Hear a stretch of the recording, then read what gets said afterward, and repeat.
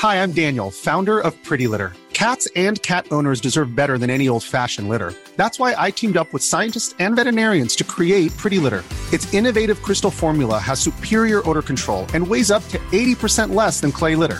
Pretty Litter even monitors health by changing colors to help detect early signs of potential illness. It's the world's smartest kitty litter. Go to prettylitter.com and use code ACAST for 20% off your first order and a free cat toy. Terms and conditions apply. See site for details. Even when we're on a budget, we still deserve nice things. Quince is a place to scoop up stunning high-end goods for 50 to 80% less than similar brands.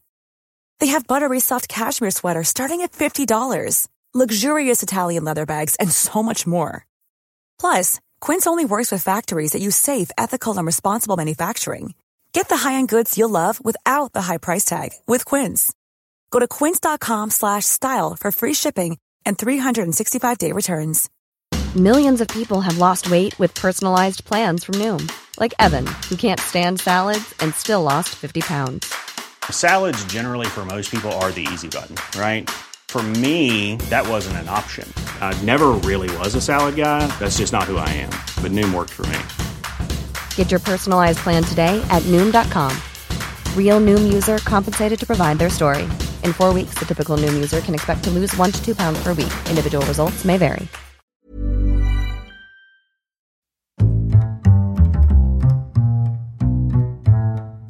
What is going on, everybody? My name is Conor Lawler. Welcome back to another week of Movie Mondays. This is the Heroes for Hire podcast. We are back again talking all the week's movie news, entertainment news, and just generally having a bit of a chit chat. We're not doing any of that this week, Sean. It's a big week, okay? What we did there, we laid a rug underneath the audience, and then we pulled that rug from under you. Like if we gave you a planet and then pulled said metaphorical rug. Sean, sorry, just to let everyone know, I'm joined as always by my partner in crime, Mr. Sean Meehan. That's fair. Of House Meehan. Of House Meehan.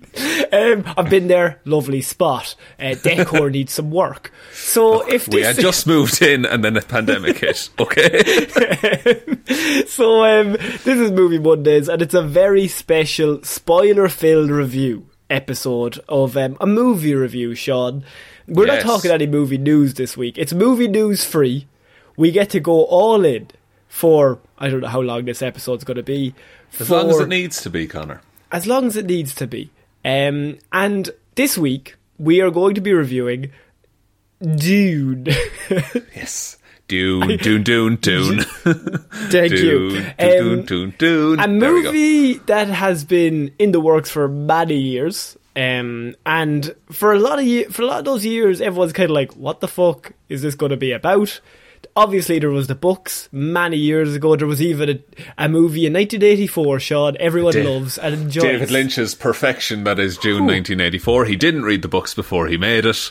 He turned down Star Wars and said he was going to make that. That might actually make the Patreon hat at some point. Is that Dune Don't movie. Make me do that. Oh, I'm going to make you do it. I watch Mighty Ducks. I watch Mighty Morphin Power Rangers.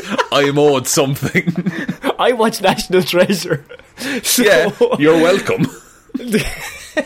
World. So, Sean, how our spoiler reviews normally work, for if this is your first episode, is we normally just kind of go, not scene by scene, but in a general, we go in a sequence of the film itself, because we could just pick random scenes, but it's easier in context if we just go, this builds to this kind of thing. That's the thing, and I feel like the context talk helps us to even, you remember more of how you felt watching it, I think, that way. Yeah, exactly. Which I think that's really important for a movie, is how did it make you feel while you watched it?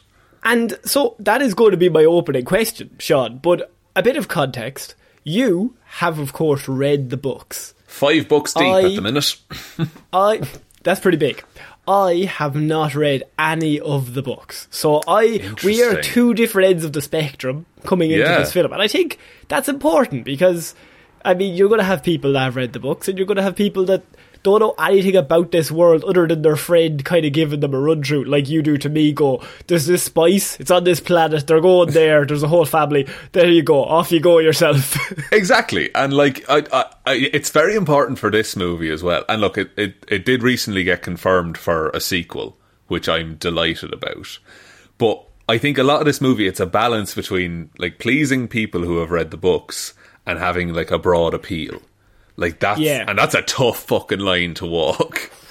Especially for something like this, because I've seen so many people be like, oh, this is highbrow, like this is, I even read like this is Star Wars for adults, and I'm like, I think Star Wars is for everyone, you can do whatever you want. But I do feel like this has a harder line to go along, because as much as it is similar in terms of Star Wars, there's a chosen one, he's got some powers, the whole thing revolves around him.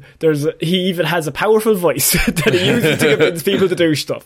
The whole thing is there, right? And this can we also just say, by the way, yes. Dune came far before Star Wars existed. This is the inspiration for Star Wars, and the more I watched it, the more I was like, obviously, George, yes. That's what you do, George. But I think this has a harder line because, and this is breaking it down to be a very simple level, nobody's got glow-up swords. So harder to get the casuals in when there's not flippy swords going on. No, like the most like high-tech fighting thing that they have is shields in this movie.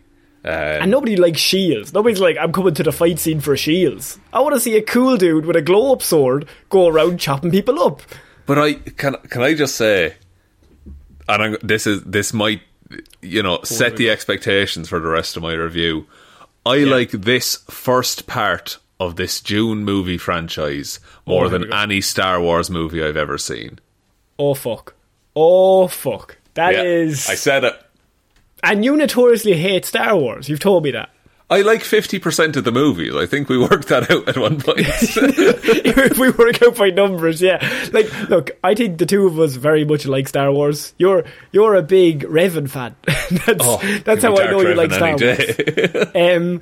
But I'm coming into this not knowing anything. So you coming into it, I'm assuming you liked it. Loved it. Really liked this movie. I think this is a masterpiece, Sean. I think this is unreal. Yes! Yes, we did it. We did it, ladies and gentlemen. We brought him in. But here's the thing. I don't think it's even a masterpiece because of the movie itself. I was just so impressed that they fucking pulled it off. Yeah. That's what blew my mind the most, because I went and seen it and I was coming out and I was just kind of like, that was really good. Like, I really enjoyed it. And then every day since, in my head, I just kept being like, how did they do that? How did they pull off this? Because, not to go Doctor Strange on this, but there's 6 million versions of this future that this movie's terrible. Oh, yeah. And this is the one. If any of those elements that we've seen didn't work, this movie is trash. 9 times out of 10, this movie is so boring, nobody wants to watch it. It's so full of exposition, nobody wants to trudge through it except for the lads who love the books. And this is perfect. But the more I was just taking, like, how did you make this? Like, how did you get the exposition across, but not so much that you drag the movie down? But there's also action, but it's also a part 1 that leads to a part 2. You're setting all of this up and making us like all of these characters played by all these amazing, like, massive movie stars who all get their like, you're not thinking, God, they didn't get enough screen time. Everybody gets screen time. Everybody has an idea. Everybody has a point or a role in the story. And it still, through all that story and introducing all of this intricate, like, world building stuff, it flew by. And I don't know how. Because like, this film is close to 3 hours long, but it did not feel it for me. No, it's maddening. One of the reasons I think that it works, and it now, I'm not comparing this to 1998's Blade, it's just because we talked about it recently. What a reference, go on. I know, I guarantee you we're the only podcast to compare Dune to Blade 1998. Here we go, Blade, but right. It's a fully fleshed out world and they just drop you into it. And I get what you're saying. Yeah, that things are just said in conversation between characters. They do a really good exposition thing that actually translates really well to the books, in that when Paul is learning about Arrakis, he has a video encyclopedia. Makes and sense. It makes, because he has never been to that planet, he needs to learn about it. So, like, as our protagonist learns, we learn, which is... Yeah, and I think a lot of that comes down to the screenplay of adapting the books to that. Denis Villeneuve, I'm going to mispronounce his name, please. It's Denis Villeneuve. Denis Villeneuve. He, of course, was on the screenplay, but most importantly, they had Eric Roth doing the screenplay. Now, Eric Roth is a 5-time Oscar-nominated screenplay. Is he? He won it for Forrest Gump, but he's done A Star Is Born. From the top of my head, The Curious Case of Benjamin Button, A Star Is Born, Forrest Gump. I can't remember the other two, but he's a 5-time nominated Oscar nominee for screenplays. And so him and you have Denis Villeneuve, they're working on this, and I can't remember the third person's name, but the idea of getting that book onto this screen is like so hard, and they pulled it off. There's for so long, Dune was considered an unfilmable movie. Yeah, and to be honest with you, the more you told me about it, the more I this is going to hurt people's feelings. This is going to be shit. Yeah, this is going to be so boring. And by all accounts, it should be. And if you go by if you're coming in and this is the first kind of realistic sci-fi thing that you've ever read, then the first 50 pages are fucking nonsense. Yeah. And if you just get that far and stop, you would be forgiven for thinking, oh, this movie's going to be dreadful. But the vibe I got, the vibe I got was the Fellowship of the Ring. In that watching it, you're like, holy shit, they're doing it. Yeah. How are they doing this? I had so many of those moments watching this movie. Because a lot of this script, a lot of this stuff is ripped directly from the book. Yeah. And there's no compromises made. Like the thing with the sand crawler in the desert, where they're harvesting spice, that all plays out pretty much exactly like the book. And before we're going to get into the movie now, because we've just been gushing over it. The thing I felt, and I think this is probably you've heard this a million times, is this to me feels like the first half of season 1 of Game of Thrones, but Star Wars version. Yeah. And if anyone's ever seen the first half of Game of Thrones, or the first season, it's pretty good. And you're thinking, really good. I'd like to watch episode 6, 7, 8 and 9 and 10. I think this is going to go well. And so I was watching it going, everybody's talking. Everyone's talking about things that I have no idea, but I'm trying to keep up. I'm trying to get all the family names. I'm trying to get all this. And I'm so interested in just people talking. And I shouldn't be. But I'm like, and look, Denis Villeneuve, he did Sicario, which is fucking outstanding. Unreal. That regard, that's a masterpiece on its own. And it's just the idea of you're getting all this information, but I'm hanging on every word. You're not just letting it gush over you.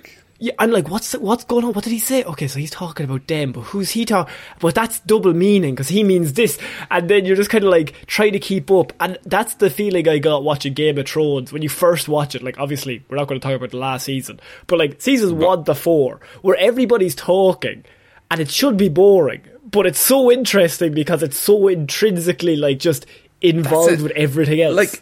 And you would love the books, even on audiobook, you would adore them. Can't read. That's the thing, audiobook. Look, we're not sponsored, Can't but hey, there's a service I could recommend to you. But within the books, there is such little focus on battle and large scale set pieces in the books.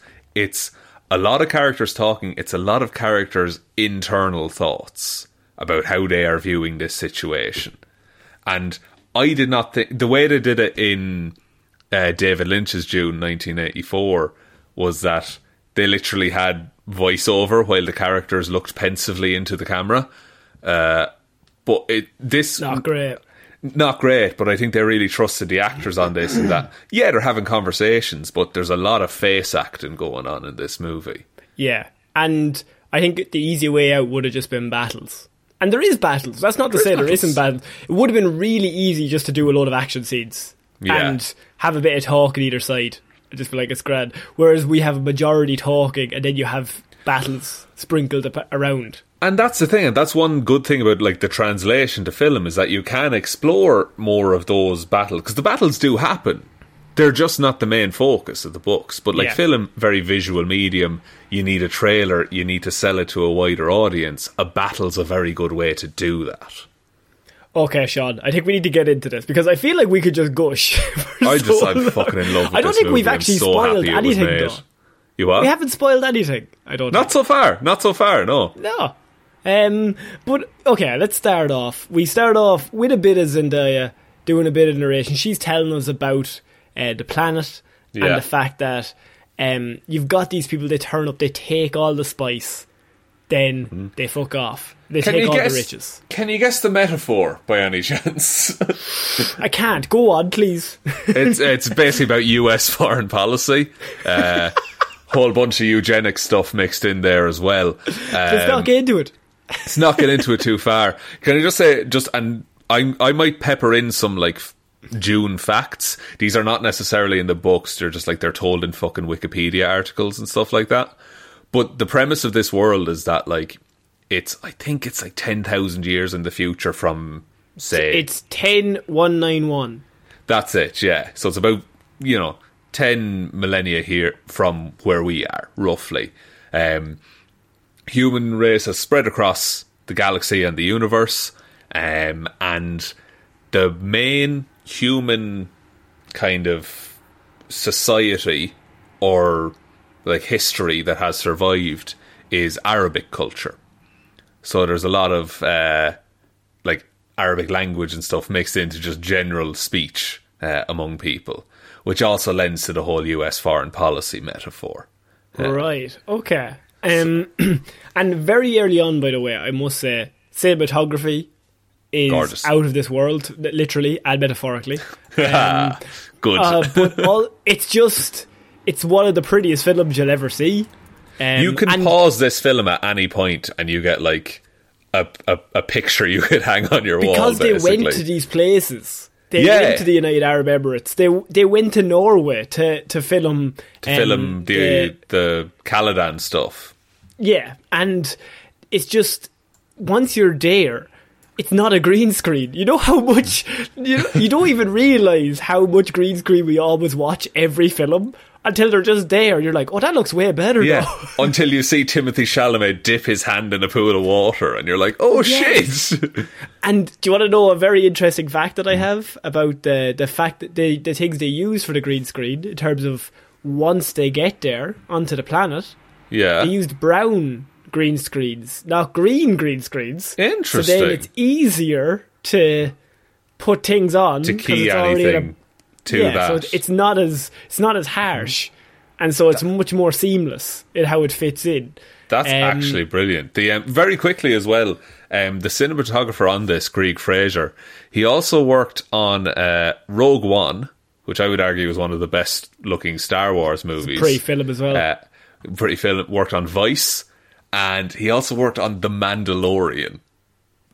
Makes sense. I mean, he just loves deserts. He's a big desert boy. Zero Dark 30 as well, actually. Yeah. And look, just the last thing we'll say about the crew. Hans Zimmer's on the score. That's all we need to say. Oh, and it's it's class. It's so good. It's so good. So we get introduced to Arrakis. We see that it's full of spice. All these people are out there, the Harkonnens. They're originally on that planet. They've been there for thousands of years, and they're basically the richest people in the whole galaxy. Because they have the spice. Exactly. The Harkonnens are like assigned by the Emperor to guard the spice and produce spice and send it out to the Imperium because it's the most important thing in the universe. And here's the thing. The very first, within 3 minutes, we get told Harkonnens have been sent away and they are no longer on the planet. And so you have all this riches there, and they've chosen thought Oscar Isaac was the man. You are the guy to come in and take over. I would trust him. He's a nice, friendly man. It's Atreides. Is that the pronunciation? The Atreides, yeah. Yeah. That family has been chosen to replace the Harkonnens and be like, right, you're the people coming in, you're going to look after the spice because the Emperor loves you, we're all big fans of you, you're doing real well in terms of PR and reputation. People love you, and the Emperor loves the fact that people loves you. So you get in there. Well, see, and the Atreides are genuinely pretty well liked because they're like the nicest fucking noble house. They've Oscar Isaac as the lead, and he's the nicest man in the whole world. There's such a subtle way that they show up how they're like not up their own arses, because there's this big ceremony going on where they hand over basically the keys to Arrakis and the keys to the kingdom. Yeah, keys to the kingdom, and like Oscar Isaac is just standing there being like, how much money did this ceremony cost? Yeah, I think he asked, how much did it cost them to come here? Like, what was the point? We could have just done this by email. Yeah, that's the whole thing. They can't have email. No technology. Just no technology. Sorry, no technology at all. There was a big cull of all technology and AI. Oh, let's not get into it. We won't get into it. We're going off the movie. But it just shows like he's not about pomp and ceremony. He just wants to like do his job well. That's been passed down in his family since like fucking Roman times. And we also have, and I'm not gonna do this well, Sean. We have a witch. She's there. A Bene Gesserit. A Bene Gesserit. Okay, Reverend Mother. I think she's the Emperor's truthsayer.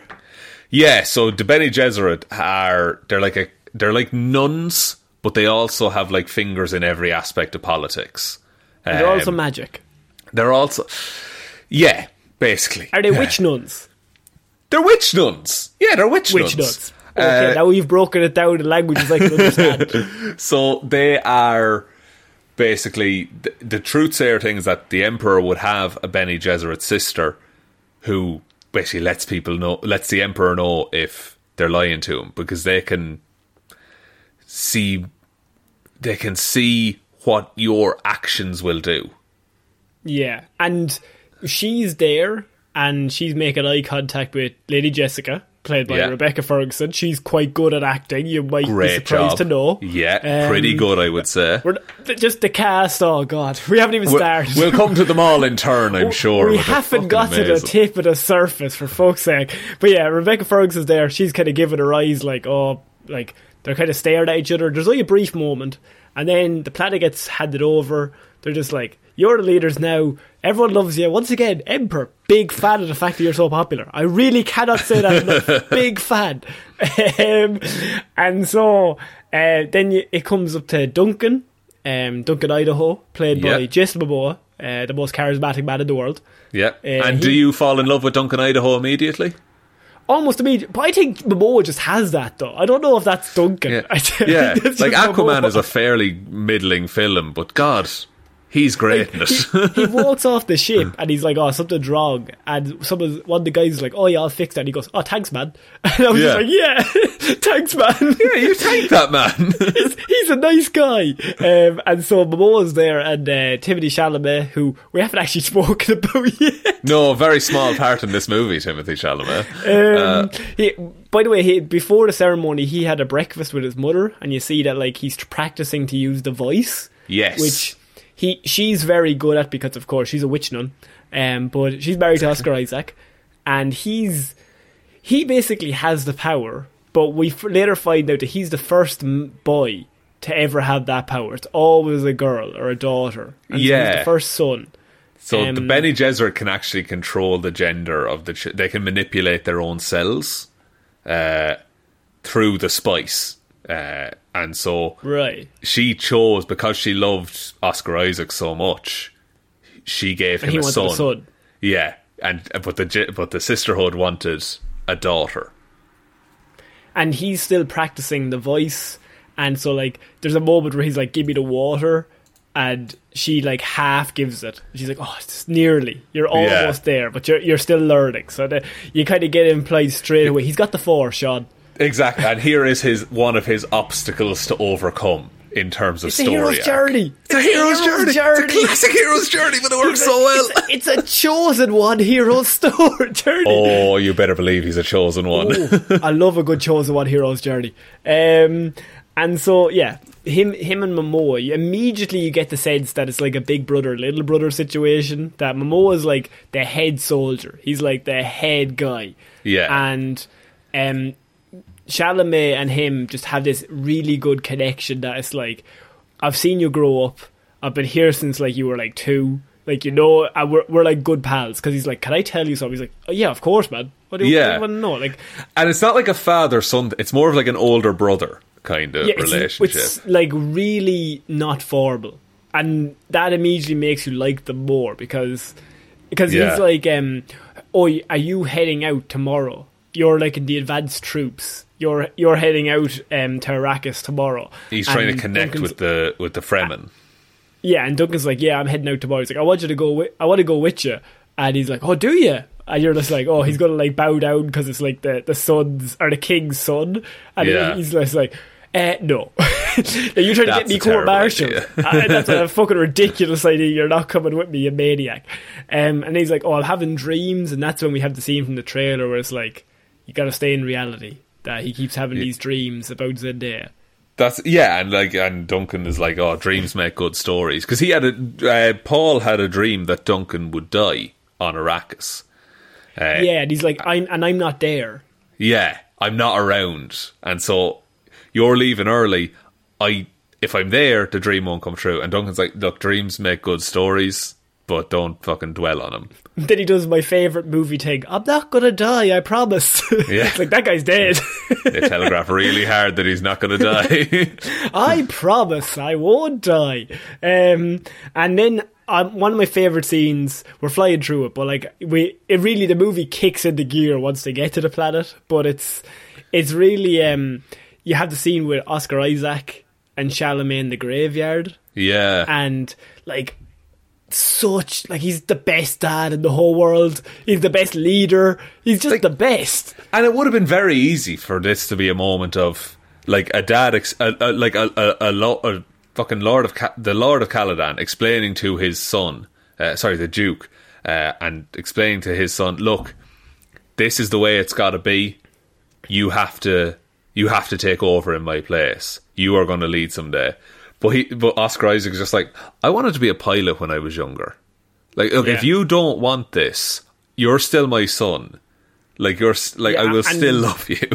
And he's like, we gotta go there. Like, the Emperor's given it to us, so we have to go there. I know you're worried, but we gotta go there. It's just what we have to do. And my favourite bit is like when he gives him when he holds up the ring. He's like, I wasn't ready for this when I got given it. And you won't probably be ready for it when you get given it, but you'll have to grow into it. Like, leaders just grow into that role. Like, it's not our place to just say, I'm the leader. The best leader is someone who doesn't seek it out.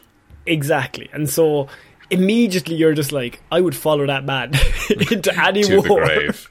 That's it. Also, strong beard game, Oscar. Excellent beard game. Excellent beard game from Oscar in this. And I also like, this sets up that Oscar Isaac is Duke Leto Atreides is a very good pilot in this movie.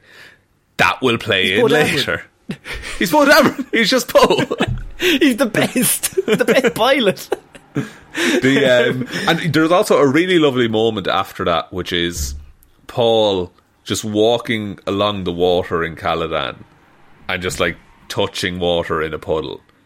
And it's like, he will likely never touch water for in that capacity for years and years and years. And I think he knows that as well. Yeah. And that's the thing. Like, he has all these visions, and we later find out that they're not reliable.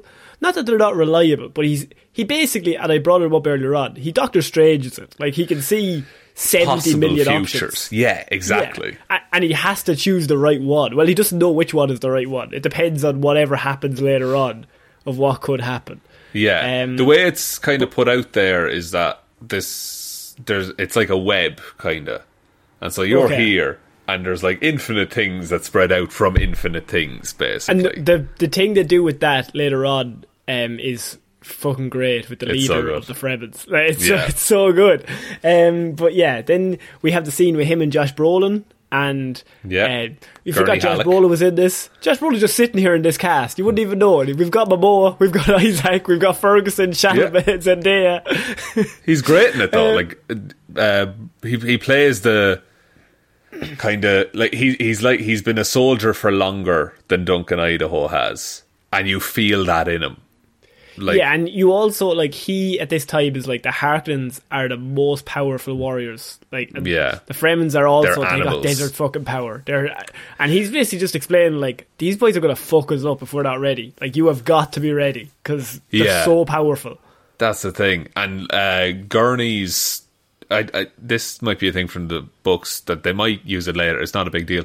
Gurney's wife and child were killed by Harkonnens, so he fucking hates them. Okay. So plays in well, but I like that because when Paul, the first thing Gurney says to Paul when he walks into the training room is, "Don't keep your back to a door," and it's like the lesson starts immediately. And Paul is like, "I heard your footsteps, old man." Yeah, and it's like, it could have been someone mimicking my footsteps. Like, it doesn't matter. That old man line might come up later on. Anyway, so we've got now, you know what I mean. Like, we got Brolin.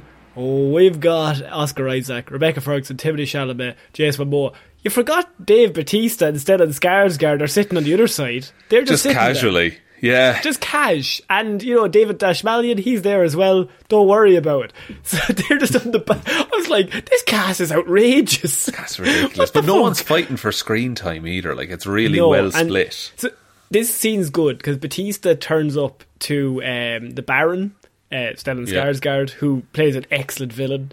He's just monstrous in this. He's horrendous.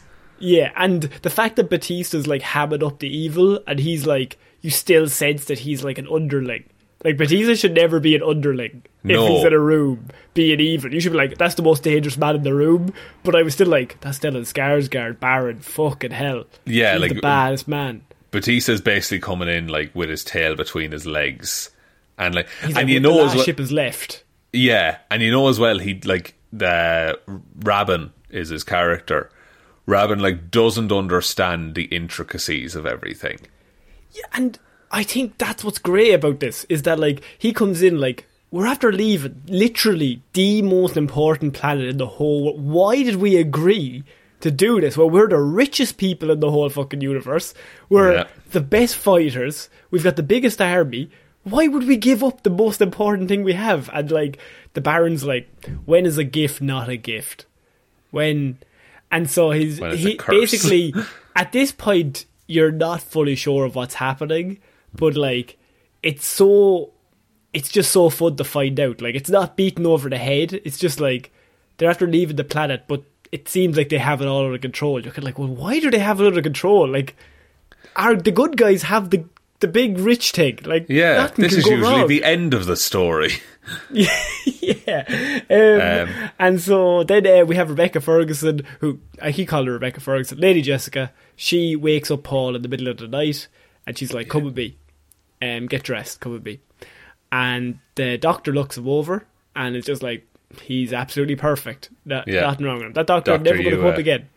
But there's a nice moment between them when... Yes!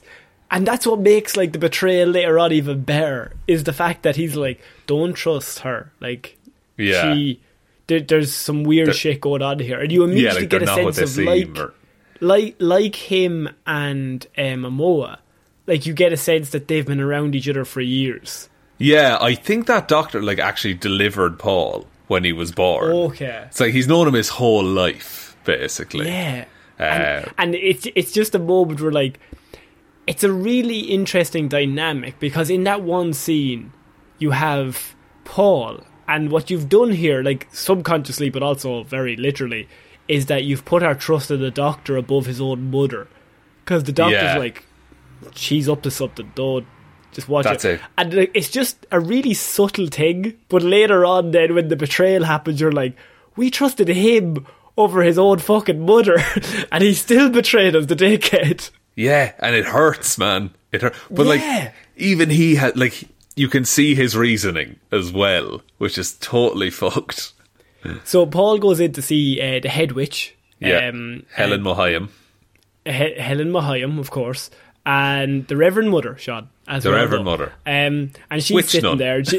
And also, Denis Villeneuve did a really great behind the scenes on this. I saw this. That? Yeah, it's really good. And there's a really cool moment where, like, when she used the voice on Paul to bring him into the room, they cut to, like, first person, because he was like, I didn't want to show Paul be like a zombie crossing the room. I thought that would look dumb. So they, like, black it out and they do a first person that he just ends up on his knees in front of her. And we've established some stuff about the voice already, like, oh, you can make someone pass a glass of water to you. But Paul walks into the room and doesn't want to walk there, and she makes him, and there's no fight in him. Like, he's just bent immediately. And then he's like, how dare you do that to me? Yeah. So, like, I like the fact that he's still like, who the fuck are you? Like, that's it. But, like, and that line, how dare you do that to me? Like, he's a duke's son. And there will be no repercussions for her controlling him. Like, and that shows, like, this sisterhood is way above Paul's pay grade. Yeah. And this is possibly, I think this is the scene where I was like, holy shit, Chalamet's, like, I mean, I've always thought, like, he's pretty good. Like, yeah. He's pretty decent. But in this scene, I was like, holy shit. Because he does the whole thing where he puts his hand in the box, and you feel the most immeasurable amount of pain. And if you pull away, like, your animal instincts would tell you, she has a dart beside his neck covered in poison that's going to kill him. The Gomjabar, it's called. Yeah, and so if you give in to your instincts, you're going to die. Like, even if it's an intense pain, you're better off, putting up with it rather than dying. And I think my favourite part of the whole thing is, like, it's not even halfway through. It's not before he starts going, like, screaming. There's a moment where, like, his hand is there. And if we think about this, on set, he's literally just sticking his hand in a box, and then they've said action. Yeah. And Chalamet just has to do it all himself and just, like, act out all of these emotions. It's a big call. It's a bit, like, that's so hard. Like, just make something from nothing. So he's just, he's there, and there's a moment where, like, after he gets over the initial, like, tingling, and he just goes, huh.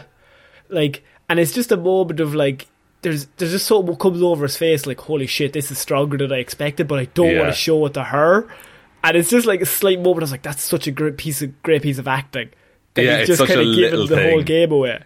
That's thrown in, and he does make a louder noise at one point, and she says, "Yeah, he silent. Starts screaming after that." Yeah, and she shuts him up, and he just does his best to hold it in.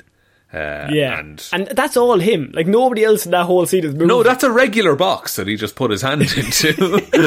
Not to tell everyone, but that's just a box they've gotten and they've cut a side out of. Said, Timothy, put your hand in that, and now action. Go on. And I like when he pulls it out and he's, like, surprised that it's fine. Like, he was expecting to pull out, like, a hand burnt to a crisp or something like that. And she's like, I like the moment where she's like, she kind of gives him a look that, oh, you're more powerful than I expected. Like, she wanted to kill him. Like, she really wanted to kill him there, because he's the only son with that power. So she's like, she wanted to get rid of him. Because the Bene Gesserit, they're a sisterhood. Like, there's no males in it. And so then Lady Jessica comes back in, and it's at this point where he's like, I've been having dreams. And she has this, like, great line where she's like, oh, do your dreams come true? And he's like, oh, sometimes. And it's at that point she's like, alright, I don't give a fuck, alright. Yeah. She just fucking leaves. And I'm just like, dude, even a 50% win ratio is pretty good for dreams. Yeah, like, but also, like, it gives the idea that, like, she was prepared for that to be a thing. Like, that he had dreams that came true. She was fully prepared that he had that power already. Yeah, and so now it's just developing, so she doesn't care. Okay, fine. I'll come back when you're more stable. I've got a couple of years to sort this out, basically. Yeah, I kill you again. And so the next scene is she leaves. She just fucks off, and Lady Jessica's like, "You are the chosen one," or they think you're the chosen one. Can I just say, props to this movie, because they just dropped the name Kwisatz Haderach. They just dropped that in conversation, and it's never addressed again. I got Lisan al-Gaib. Lisan al-Gaib is what the Fremen people call the arrival. Because here's the thing, is that the Sisterhood, anytime a sister is going to a new place, they'll plant seeds of like, oh, there's a saviour will come. There's eventually. a Messiah.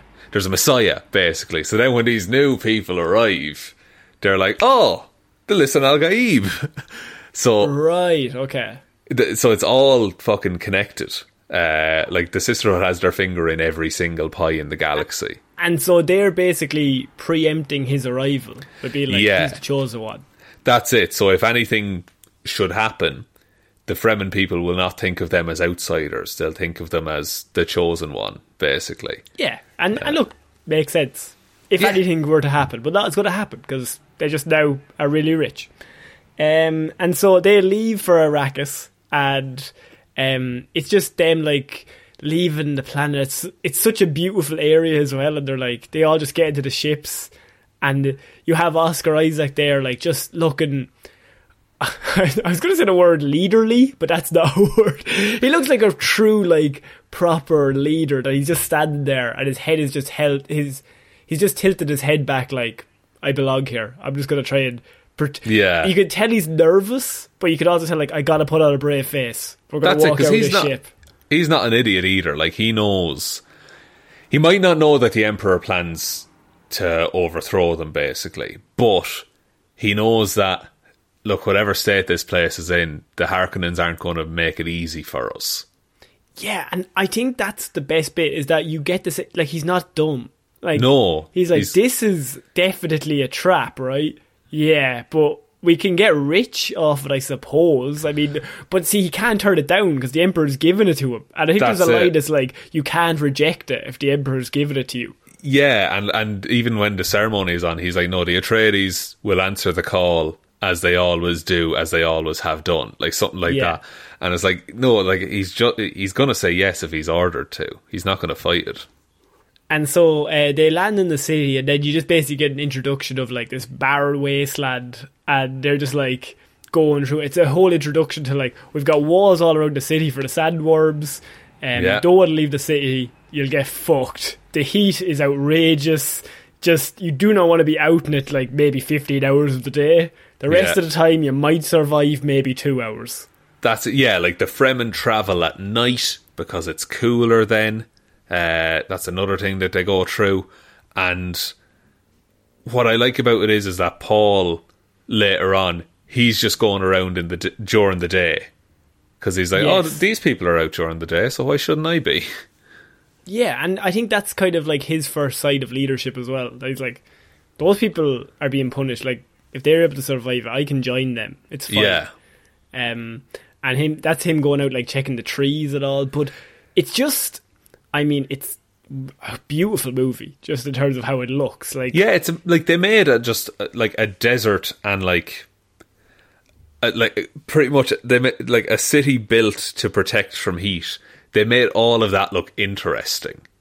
Yeah, and even the bit where, like, you have the Duke, Oscar Isaac. I'm just going to call him Oscar Isaac. Just interchange it. It's fine. Yeah. Yeah, and he's like looking around. He's like looking at the city, and someone just says, "Sir, we need to go inside and close the doors because it's getting so hot." And I was like, holy how hot does it get? Yeah. They're going to go inside and close all the doors. You're not even allowed on the balcony. You're going to die.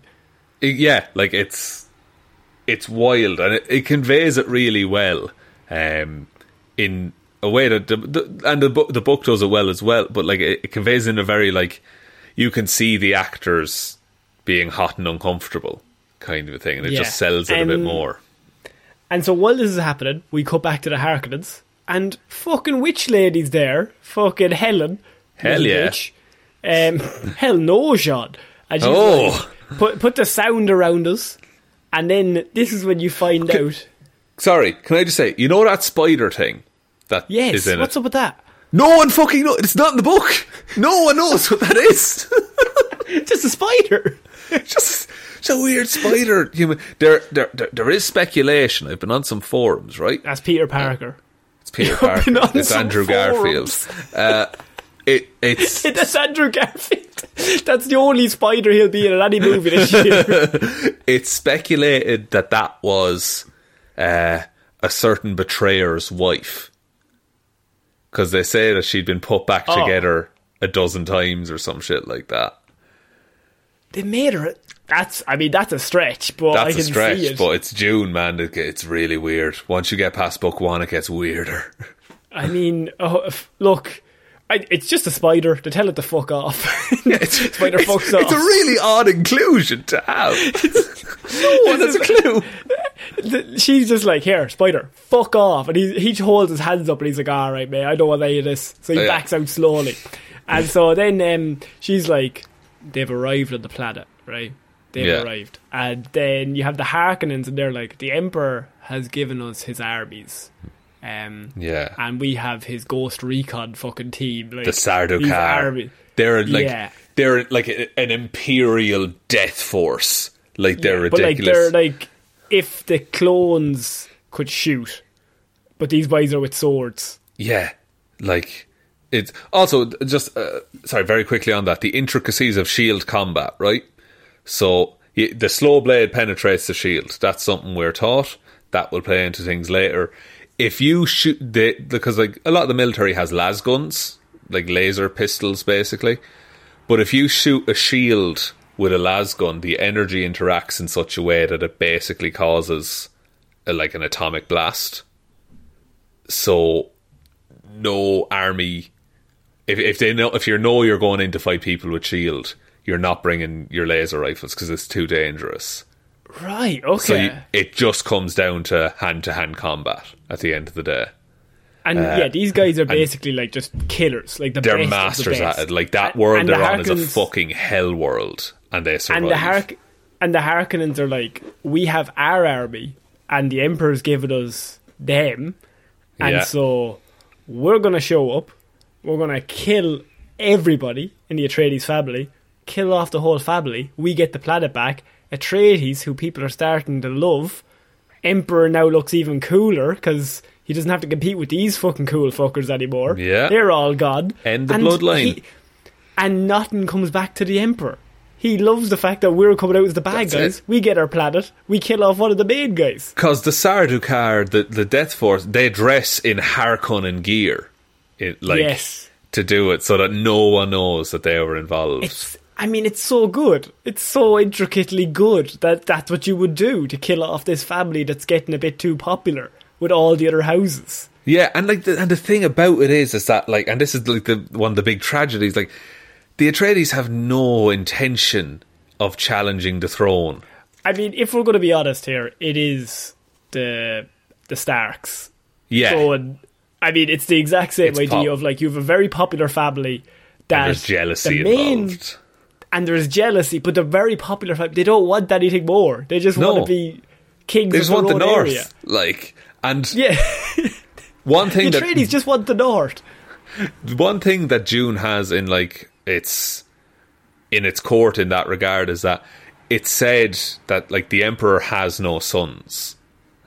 So if the Emperor died and like a bloodline was called into question and it came to a popular vote, the Atreides might not even they would be like the emperors, but they would be like the ruling family basically of the Imperium. And I mean, it's so good, and it's something that comes across immediately. Like, I feel like I'm really dumb, and I was like, I get what's happening here.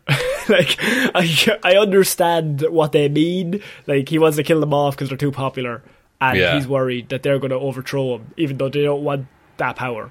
And as I said, it's something similar we've seen in other projects, but other projects such as Game of Thrones, such as Lord of the Rings, such as Star Wars, all that stuff took it from this. So it's kind of like, fair folks. Yeah, it's a real... Yeah, it's like you know how to play a game because you've played other board games that came after that. You know? And so we come back to you have Duncan arriving. Duncan arrives back, and he's like, I've been living amongst them for weeks, I think he says. Weeks, and he's impressed with them, man. Like, he's like, these are warriors. Look, you believe him. You believe him immediately because you're like, this is the most trustworthy man in the whole world. Yeah, okay, cool. Yeah, and he's like, I think it said like the Harkonnens counted like 50,000 Fremen, but Duncan has been like actually getting to know them and talking, and there's like 10 million on the planet or something like that. Because the Harkonnens have given them everything wrong. So in terms of equipment, in terms of the numbers, they basically like just said, we're going to give the planet to you, but they just gave them wrong information. But it's by that proxy, it's also a decoy. So the Atreides could be like, oh, dickheads, Harkonnens, they did this to try and kill us off by giving us the wrong information. Yeah, like that's what's happening here. That was just general shithousery on top of the murder plant. They're just like, let's do a bit of shithousery, then kill them all. Just ruin their days up to that point. So yeah, Duncan comes back and he brings back one of the leaders with him. And yeah, Stilgar. Stilgar is my dude, by the way. I love Stilgar so much. Yeah, he's a fucking great character. Javier Bardem, who just turns up halfway through, and I was like, that's fucking Javier Bardem. Javier Bardem. There's a scene with Josh Brolin, Timothée Chalamet, Jason Momoa, Oscar Isaac, and Javier just walks in. That's a mad cast list. Like, it's fucking ridiculous. But I like how this... Sorry, go ahead. Oh, I was going to say the bit with the spitting is funny when he spits, and I like the idea that Oscar Isaac immediately, like, he doesn't react. There's constantly like the soldiers are trying to slice people. Yeah, Gurney is there with a knife, just ready to go. Yeah, Oscar Isaac's stop, because he's just like, let's hear him out. Because then Jason Momoa says, "This is what his people do. This is actually a sign of respect. He's giving you saliva as a sign of respect. He's giving you his body's moisture, because moisture is so precious to the Fremen." Like, and it's a nice way of getting that across really, really quickly. I think it will come up more in book 2, like the importance of moisture, but they do it really nice. And Oscar Isaac, you're right, he stays calm throughout the whole thing, and he's just like, I don't know this man's customs, so I'm going to let him do what he wants, and we'll see. Like, he lets him keep the knife that's sacred to him, the Chris knife. And there's a really good line, and Oscar Isaac is just like, Duncan Idaho is like, we thank you for your body's the gift of your body's moisture in the spirit that it was given. And that's like, it's so like, I recognise that this is important to your people, and thank you for that. Yeah, and that's what makes him a good leader. And like, immediately, like, you have this level-headed leader that's just like, no, let's hear him out. This is his planet. Let's not fucking piss him off. Whereas it would have been very easy just to kill him. Yeah. Like, I'm the king now. Nobody talks down to me, right? But then you have war with 10 million Fremen. Like, exactly. And so he's thinking logically, because he's such a good, like, just strategist. Like, why would I piss him off when we can work together? And you have these really two good leaders in the room where he's like, I want the best for the Fremen. He's like, well, I want the best for my people, and I don't want to stand on your toes. I think we can work together. There's literally no point in us fighting. That's it. We need to mine the spice, but like, your Sietches, your people, the desert is yours outside of that. And it's the complete opposite to the Harkonnens, who were like killing them. Whereas he's like, we don't want anything to do with that. You can live your life. This is your planet. We just literally want the spice because it's been given to us by the Emperor. We don't even barely want to be here. But we're just here, we don't want to kill you, we just want to do our jobs and get on with our lives. Exactly. And there's a moment earlier on, you mentioned about the trees, where Paul is just like, oh, should we cut down the trees because they take water? And your man is just like, well, each tree takes the water of 5 men per day to keep it fresh, basically. And it ends up being like 5 lives or something like that per day to keep these fucking trees alive. But that's just how it's done. And that's like instilled, I am assuming, by the Harkonnens, because it's in the compound. Yeah. And so it's just him just going along with the customs, not coming in to rip it all up. Yeah. And for example, in the next scene, they go out into the desert, and we have Poe Dameron, and he's flying around. Even the bit with the suit beforehand. Very important, actually, that scene. It's the still suits, which recycles your body's water and you lose like a thimbleful a day in the full heat of the desert, which is unreal. And they have to adjust Gurney's suit. Liet Kynes, who's like the planetologist, has to adjust Duke Leto's suit. But That's played by Sharon Duncan Brewster. She's like, the Imperial Ecologist. Ecologist, that's it. And originally male in the book, but like it's as good of a transition as anything. And Paul his suit is perfect. And she's like, have you worn one of these before? And he's like, no, it felt right. Because the Bene Gesserit, in this whole Lisan al-Gaib thing, had planted certain like indicators of a Messiah, and one of them is that he will know your customs as if born to them. Yeah, and she says that to him. She like mutters that under her breath. And it's just like it's just reaffirming that he's the one, like he'll be saved. The Reverend Mother arranges with the Baron.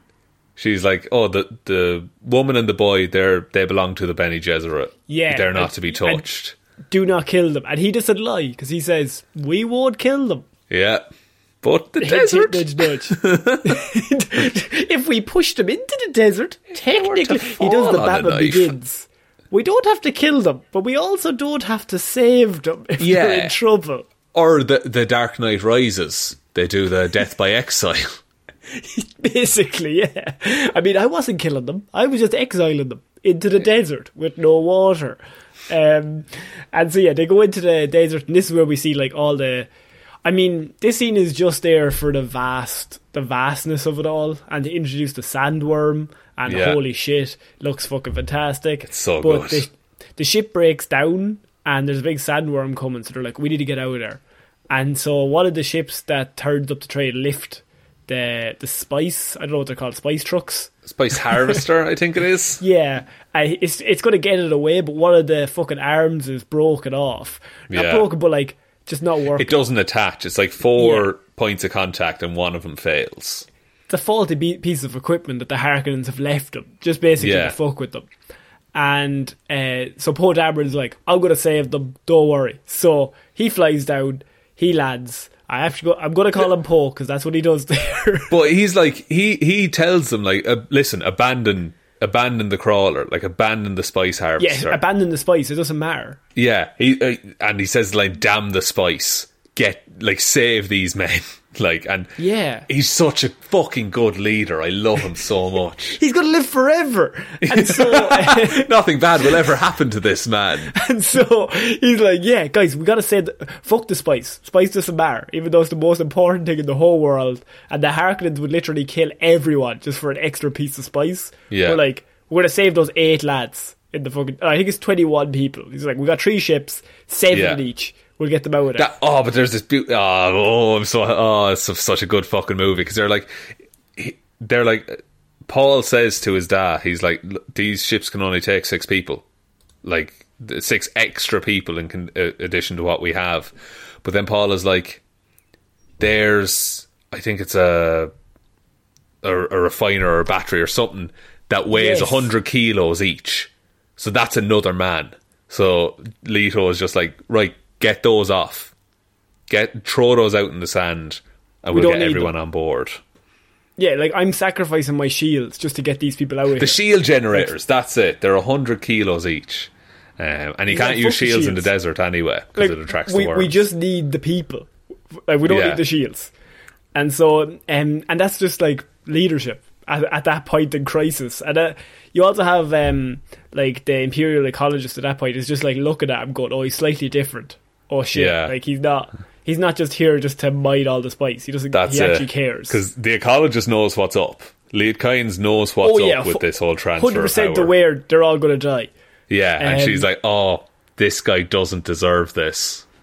Yeah, and so they save all the people, and within that, Paul ends up like out in the spice, and he's like breathing it in, and it's, use a Pokemon term, super effective against old Paul. He is sensitive to the old spice, it turns out. He's high as a fucking kite by the time that Josh Brolin arrives. Yeah. And it's just like, and I like the bit where, like, even when he's really high and he's seeing Zendaya and he's like, he's just daydreaming. Oh, not daydreaming, but like, he's seeing all these dreams constantly. They're just flowing through non-stop. And you get the sense that even when we're not seeing them, they're just constantly happening. Yeah. And then Josh Brolin shows up and he's like, "Heard your footsteps, old man." He just kind of mutters it under his breath. And you see Brolin's arm just grab him and drag him. It's like, you're going to die if you stay here. Yeah, you need to sprint towards this ship right now.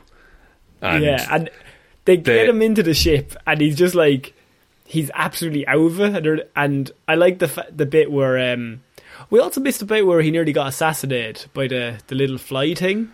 Yeah. And he catches it. The Hunter Seeker, I think it's called.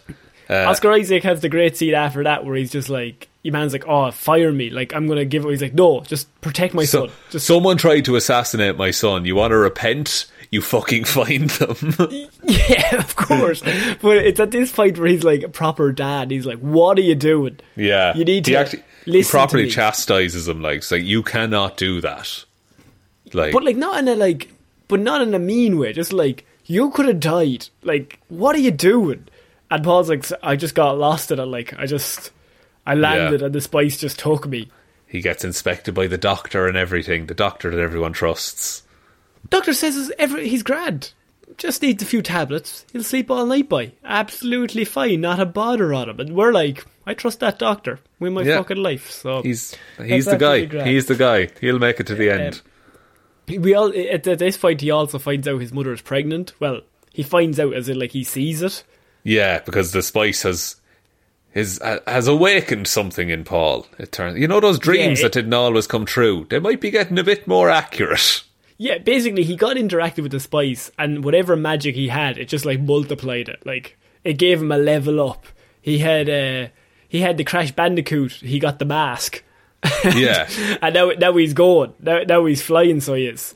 And so you have the bit where he's just like, you find out the mother is pregnant, and then they all go to bed, Sean. And to be honest with you, lovely night's sleep. Not a worry in the world. I think end of part one. Right there. And I'm thinking this is the end of part one. I'm thinking this is a nice movie. Everyone's lovely. Everyone's alive. I've been loving it so far. Couple of things as well, just on the going to sleep thing. They're all given like sleeping tablets. The doctor gives them all sleeping tablets, yeah. Yeah. And Paul takes them. Lady Jessica, I think, takes them. Leto doesn't. Yeah, because he doesn't want that. He's just like, I want to fall asleep fucking naturally. I'm under so much stress. In the books, he's awake for like days on end. He just takes caffeine pills to keep him going. And I like it. This is just like, no, he doesn't want to fall asleep with synthetic things. Also, he has a conversation with Jessica, and he's just like, if it comes to it, will you protect Paul? And she's like, of course, I'm his mother. I'm not asking his mother. I'm asking the Bene Gesserit. Yeah. Will you protect Paul? You're a weird witch nun cult. Yeah. Will you go with them, or are you going to protect us? There's your one to two. Because I think he says, like, Paul is very distracted. What the fuck is going on? What did you tell him? Yeah. That ever since he met your weird witch nun leader, he's been all over the place. He's been off. Yeah. And that's why he was down, because he thinks that's why Paul was down by the ship, like nearly dying earlier on. He's like, his brain is not around. What did you do to him? That's it. And yeah, and he knows, like, oh, you can control people, like, with your voice. What if she told him to go, sit in front of a sandworm? And so, and that's great, because like that's proper parent stuff. That he's looking out for his kid. He's like, what's going on with him? Something off, but he doesn't realise, like, it's the spice more so than anything else. Like, it's not anything that she did. No, it's just the environment. He's on a planet made of the stuff, like. Yeah, and so what happens, Sean, next is the movie decides to just kick you in the fucking face for the next like hour. Yeah, because it's all going. Set up until this point. It's all just like, this is all prologue, man. We're at the prologue, and it's at this point, about an hour and a half in, the movie decides, right, let's kill everyone. So, what happens is the Harkonnens turn up, and they've got their fucking soldiers, their ghost recon boys with them, and they basically, the Doctor betrays Leto. Yeah, Doctor, betrays not just Leto, all of the Atreides. He turns down the shields, he turns off the shields, turns off all the defense systems, and then fires a dart into his back. And I like the fact that it goes to him and the shield protects him that he's wearing, but the dart is in a place that he can't reach, so it's just slowly entering his bloodstream. Working its way in. And he can't get it. And so then you have Oscar Isaac just basically paralysed up against the wall. Like, he's awake, but he can't move. And you see the doctor being like, they have my family. Like, they have my wife. I had to do it. That was part of the deal. And he's like, I'm sorry. And Soz. Two things. He replaces one of his back teeth with a poison capsule that will produce a poison gas to give him just one chance to kill the fucking Baron. And he takes the ring and he's like, for Paul. Which is like, it must give Leto some comfort, because clearly he knows in that moment, like, okay, he doesn't want to kill Paul. You know, like... Yeah, Paul's still alive. Yeah, Paul is fine at the minute. And it's just me, and he's the type of person to be like, I'll sacrifice my life. He would die in a second for his family. Like, he wouldn't think twice. So he gets paralysed, and then all of the Harkonnens just turn up. And oh my god, it's such a beautifully shot. The bit when Brolin and all that are awake, and they get all the army together, like, let's fucking go, and they all go sprinting out into the ships, and the ships exploding is some of the best. Like, it's because the rocket hits it, and then it slowly implodes from the inside, and you can see it breaking apart as it does. It's just beautiful. It looks like they've made a miniature and exploded that. Like, it's that good. I like how he's just shouting commands to people, like, anything with wings, get it off the fucking ground. Yeah, and they're trying their best to survive, but like they've all been woken up in the middle of the night. They've no defense systems, and they've got Ghost Recon teams along with Harkonnen teams just attacking them from all sides constantly. Like, they don't have a fucking hope. It doesn't matter how much they're on the back foot, and they're outnumbered. And it's also said that the Harkonnens attacked hundreds of defense posts simultaneously, because there's a bunch of like outposts all around the planet. And so they attacked every single one of them at once, which I think Paul is like, they must have had like so many ships. Like, how did they have that many ships? It's not possible. And he's thinking some help. Yeah, some kind of imperial fleet, if you will.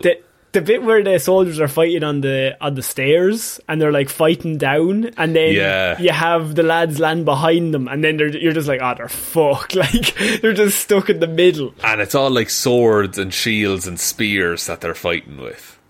And it's just really great. Like, and it's not even about the fight scenes. The fight scenes are fine. It's just the vibe, the feeling that you get. You're like, there's no hope here. Like, everybody's you know they're dead. going to lose. You know they're going to lose. And it's not even going to be close. Like, it's just going to be a massacre for everyone. We don't even see Brolin die, but like, he's definitely dead. Is he? You've read the book, Sean. Look, what I will say, it's like Gurney Halleck, who is an amazing soldier and an amazing musician as well as it goes, but he's against the full might of the Emperor's death force, Connor. I assumed he was dead. And Duncan gets Duncan Idaho gets he just walks through, lads, here. And you get this sense that, holy shit, you don't fuck with Duncan. So Duncan leaves his room, and he's like, what the fuck is going on? And he just sees soldiers, and he just goes into game mode. And he just starts mowing through lads. And like, more lads are coming from the left, and he's mowing through them. And he's just like, these are not just Harkonnens. Yeah. Because he knows by fighting them that they're... Like, he knows their fighting stance. He's like, they're in Harkonnen gear, but they're definitely not Harkonnens. These are a different thing altogether. So then just them... Duncan's escape, by the way, is like really great, because we're with him, and he gets into a ship, and he gets up into the fucking air. You're constantly thinking he's going to die, but he gets out of there, and he escapes. And I think it's a testament to this movie that had the story just followed Duncan from here on, I think it would still be as interesting. Even if they deviate from the books that amount, I would still watch that character just go about because he's like, the coolest the rest person of in the this whole adventure. movie. He's the coolest fucking person in the world. Like, He's just like the biggest badass, but the nicest man in the whole world. Yeah. So you're just like, yeah, let's follow him. but you're right. On and the then- other side of the compound, you have Paul and Jessica being kidnapped. and they've been basically kidnapped and put in a ship, and the Harkins are like, we're not going to kill them, but we're going to drop them in the desert. And then they start saying things like they're going to have sex with Jessica. Yeah, a bunch of rapey stuff going on. Just a bunch of rapey vibes, which, to be fair, up until this point, I was still on bad terms with the Harkins at that point anyway. There wasn't a Really moment where I was solidified like, it for this you, has though. turned me. You know what? These guys are pretty bad. But there's really good things. Like, one of the guards that they brought is deaf, so the voice can't be used on him. Yes, and you know it's that because they do sign language. So Jessica's like sign languaging over to Paul, like Yeah. the language of like, he's deaf, we can't use the voice on him. So Paul's like, okay, but they don't cover Paul's mouth because they're like, he doesn't have any powers. Fuck him. Yeah. But Jessica does, so they gag her, and Paul is like trying to use the voice, and your man just like slaps him around the place, like, what the fuck you doing? And eventually he gets it to lower down her thing. I like how that's the play, like, and it's in the book as well, but it's such a good play because he could try and control him to like, oh, kill everyone and take control of the ship, or I can get the person who's most powerful with the voice in this helicopter and just get her able to speak. Because he's aware, like, she's the most powerful person here. Like, I need to get her free, like, because I can't do this. He like, knows I might win once, but she'll like win every single one. Yeah, like, he knows his limits, and he knows she's way better than him. And so she gets free and is basically just stab your friend. Okay, open the door. Okay, throw him out. Okay, stab him. And she just like mows through them using the voice, which is just really cool to see, to be honest. The voice effect is really good as well, like that echoey, like layered thing that they do. Yeah, he said that he wanted like the voice not just to be their voice, but it sounds like they're hearing all of the millenniums of people who've used the voice as well. So when they speak, you hear like thousands of voices at once. That's another thing as well, actually. It lore wise, say the Reverend Mother of the Bene Gesserit, like, has all of the other Reverend Mothers' knowledge, like going back, however far. So that the voice carrying the weight of all of those magical, powerful people makes a lot of sense. And I just think it sounds cool, just in terms of a sound effect. Good stuff, guys. The sound design on this film is really good. We didn't really talk about, but the ornithopters, like the dragonfly helicopter things. Oh, beautiful. Just fucking gorgeous. Sounds so good, like the beat of the wings and everything like that. It's so good. And I mean, it's something so simple. Apparently, they actually went out to the desert and they just recorded the sounds of the sand, and then they just blew it up onto the screen to get it out. Like, instead of like doing it just like not naturally, they just went out there and they got the sound just and then they blew it up for the movie. on like a sound stage or something. It doesn't have the same effect. Oh my god, everything's... They just went above and beyond. It shouldn't work, but somehow it does. It does indeed.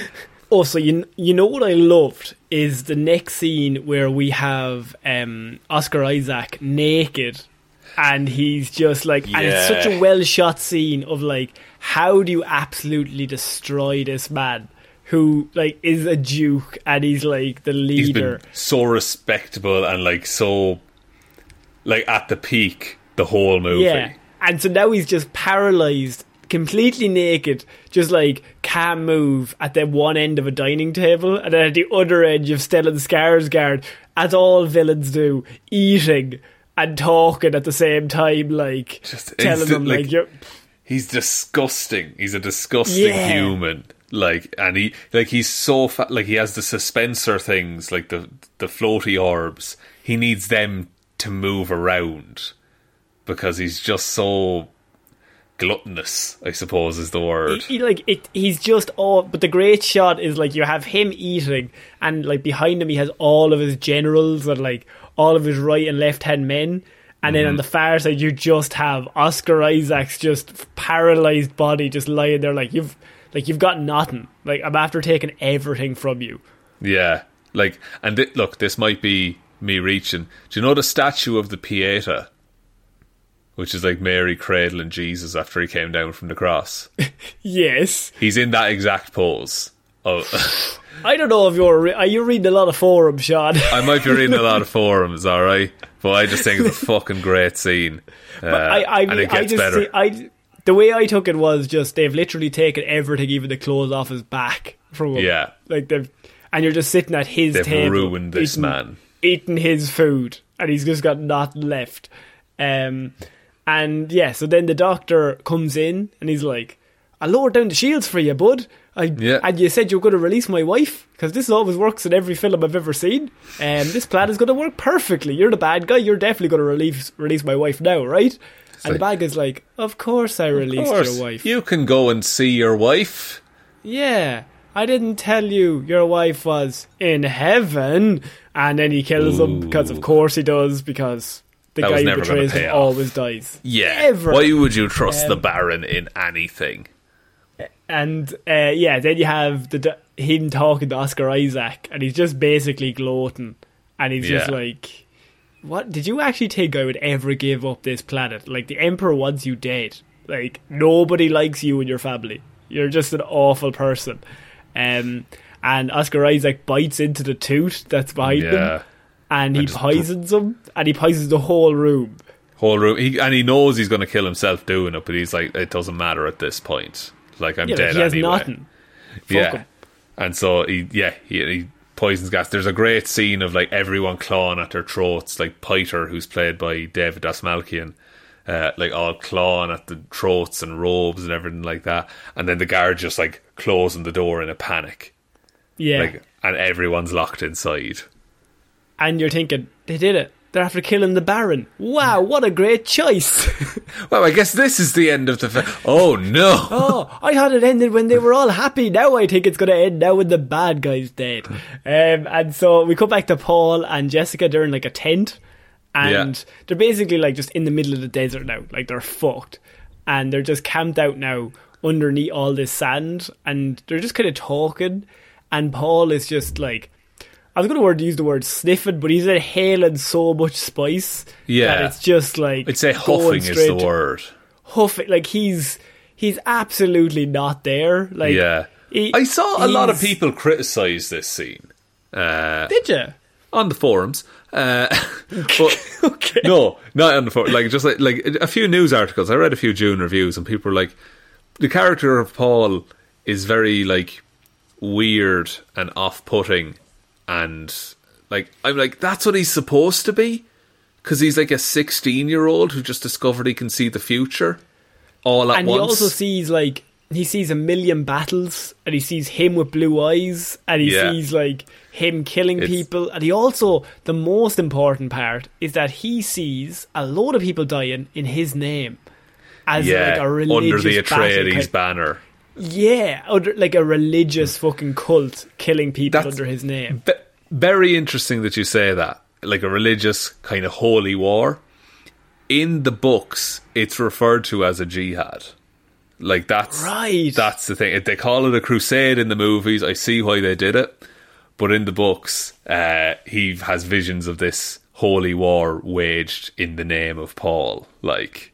Yeah, and like that, he's just freaking out. Like, because he's just, it's like he has the visions on steroids now. And he's just like seeing all this shit, and he's like, holy fuck, like so many people are dying. This is the shit he used to see in his dreams, but he could just write it off as dreams. But now he's like, he's fully awake, and he's still seeing it. So he doesn't know how to react. And I think, like, he reacts, like, as you said, a 16-year-old, like, what the fuck is going on? And he just starts losing his mind. He's furious as well, because he's like, you did this to me, at his mother. Like, he's like, I didn't ask for this. Like, I just wanted to be a normal child, and you gave me these powers, and now I have to see all these people dying in my name in some weird, like, war that I don't even know is going to happen. Is it going to happen? Is it not? I'm just seeing all these visions of all these people dying, and me dying, and you dying, and Duncan dying. And I've seen them all at once all the time. I've seen everyone I love die multiple times a day. That's going to mess with you. And so they emerge from the tent, and eventually they like, literally 2 seconds later, Duncan flies past. This is a beautiful scene. This is such a good scene. Go for it. So first of all, Duncan had already been, and he was speaking to the ecologist, I do you apologise, knew this was going to happen. That it was a small scene, but it's just like Duncan has figured everything out basically by this point. But he comes up and he sees Paul because and Jessica. he knows that those weren't Harkonnen soldiers. So he's like, you knew the Emperor was going to fucking do this to us, and she's like, I wasn't allowed get involved. I just had to sit it's back. Not my business to say. Yeah. But he comes up and he sees Paul and Jessica, and he runs up and he hugs them both. And then he's like, Leto's dead. And then he just drops to his knees and calls Paul my Duke. And it's like, you're so loyal to the Atreides. Like, you are still operating as if this family is still in control. Like, there's only 3 of you left. You 3. Yeah. You're it. Like that's it. That's the whole family. Unless somebody's left back on the whole planet, but that is, you are all that's left in terms of power. Yeah, and in Chain of Command, like, because Jessica and Leto aren't married; they're just like a concubine situation. So, like, Paul is the last person with the Atreides name. Like, that's, and Duncan is still like, okay, I answer to you. And so you also have at this point, as I said, Duncan meets them, and then you have them cutting back, and they're just like, we gotta kill the son. The son's after getting away. We gotta hunt him down and kill him. And so you have Duncan, him and the ecologist basically take them back to, I'm going to say her base. Is that what you describe it as? It's like an old like ecology outpost that they had. And so the Harkonnens wouldn't necessarily look for it, and it might be a bit safer, is what they're going for. And they basically, like, Paul has figured it all out now as well, and he's just like, the Emperor has basically killed us because he didn't want us uprising, taking all the families against him. Yeah. So the idea was he's just going to kill us off and then just still lead over everyone. And Paul is like, I'll marry one of his daughters and I'll like go to the top. That's it. And they're like, you plan to be emperor after this, like, because it's like he's trying to think politically at this point. Like, what does he have to bargain with? What would my dad do? Is what he's trying to think. Yeah, and he gets it pretty much entirely wrong. And I think at this point then that they get to the space, they're only there for like maybe a minute or two before they get hunted down. And yeah, they do. Oh, it's so good. Oh, this fucking scene, man. Go for it. Okay, so like a legion of Sardaukar soldiers drop down on this base. Proper Ghost Recon. Proper. They're rappelling down and everything. Yeah. Well, they're like hovering, I suppose. But and Duncan realises this, and he's like, "You guys stay here." He locks the door behind him, and he takes on, I want to say, 14 death troops. I had 12. So 12. I'll take 14, though. So whichever. But more than 10 elite Imperial death troops by himself before getting stabbed through the stomach.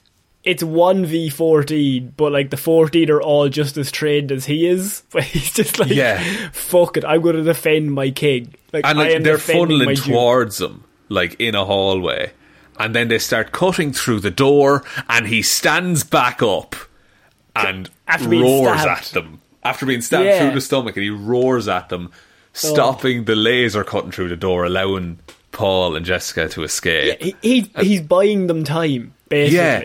And he realises that, and he knows that when he locks the door, but he's so willing to do it. Duncan's the nicest man in the whole world. Oh, and then, but then we have to reconcile ourselves with the fact that Duncan's dead. Duncan's dead in that hallway, man. Like, I mean, if he does come back, I don't know if he does, right? In the next he's book, dead in the hallway, Connor. I mean, he's dead, right? But I was worried that they were going to bring him back somehow because, like, Jason Momoa is a big star. But after the first stabbing, I was like, maybe he can still come back. Like he's going to crawl, and then he stands up again, and then like repeatedly stabbing him. Like, all right, no, he's dead. Yeah, he's fairly well gone at this point. Oh, he's dead. And so the ecologist is like, right, I'm going to split up. You two take the ship, and I'm going to go out the other area, and we'll both escape because the ship only takes two. So mother and son, they get into the ship and they fly away, and then she's about to get on one of the sandworms, and then she gets stabbed, and she just gets taken out. But even like at that point, she starts banging on the ground in a rhythm which attracts sandworms. Because we learned earlier that they're attracted to anything that doesn't sound like the natural desert. And she says to Paul, get the ship over 5,000 feet or 4,000 feet or so. Like, there's a big sandstorm coming in. You need to get above that. And so we see them flying, and at the same time, you have Batista goes back to Skarsgård, and he's like, they flew into a fucking dust thing. There's no survival. No way. Like, there's no way they're alive. Dead.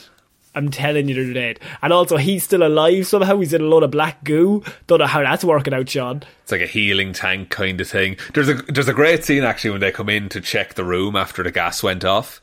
And he's just, like, clawed himself to the ceiling. Yes! To survive. What's up with that? He's like a weird, like... He reminded me of Batman and Batman vs. Superman.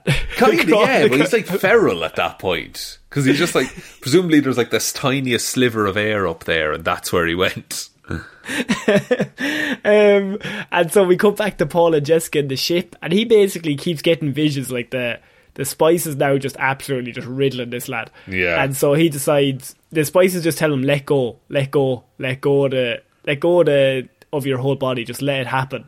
And he's seeing all this through one man who is going to be his, I would say, leader, messiah, teacher. Best friend. Probably for the next... best friend for the next few years. He's seeing all these visions. This guy's telling him all about the spice, telling him all about the desert. These two are going to get on like a house on fire. Stilgar, man, he's going to be quite the player, shall we say? Yes. I tell you, man, Stilgar is my dude. He's so cool. He's such a cool motherfucker. Who? Stilgar. Oh yeah, sorry, no, that's not Stilgar. Who's in the that he's seeing. It's the other guy in the Freeman tribe. Oh, sorry, Jamis. Sorry. Yes, and that's who he's seeing. That's been like, we're best friends. Sorry, we'll look after you. Yes, there is another vision of Stilgar that happened at another point in this movie. Yes, I got confused. Yes. And so, but yeah, sorry, him and Jamis, yeah, best friends to best the friends end. forever, literally. Die. Yeah. He's my ride or die. Not much riding going on. And so not yet, part 2. They survive the dust, and they crash land, and they get the suits on, and they're just like, we gotta walk in the desert, like we're going here. And so they do the sand walk as well, which is called back to earlier on. Yeah, because he was looking at it in the encyclopedia, and there's that looks substantially less goofy than I thought it would from the book. Yeah, but I suppose it makes sense. You just don't make a rhythm, like you're constantly you kind of stagger your shit. steps, you sweep the sand, like to make it seem like, oh, this isn't a human walking around. And so they have a run in with a big sandworm, Sean, that is set at like dusk, which is perfect time because it's slightly dark, so the CGI doesn't have to be amazing. Still looks fantastic. Still looks class. And also it adds a level of horror to it, I think, because you're just like, holy shit, where the fuck is it? I can't even see. It's not daytime kind of thing.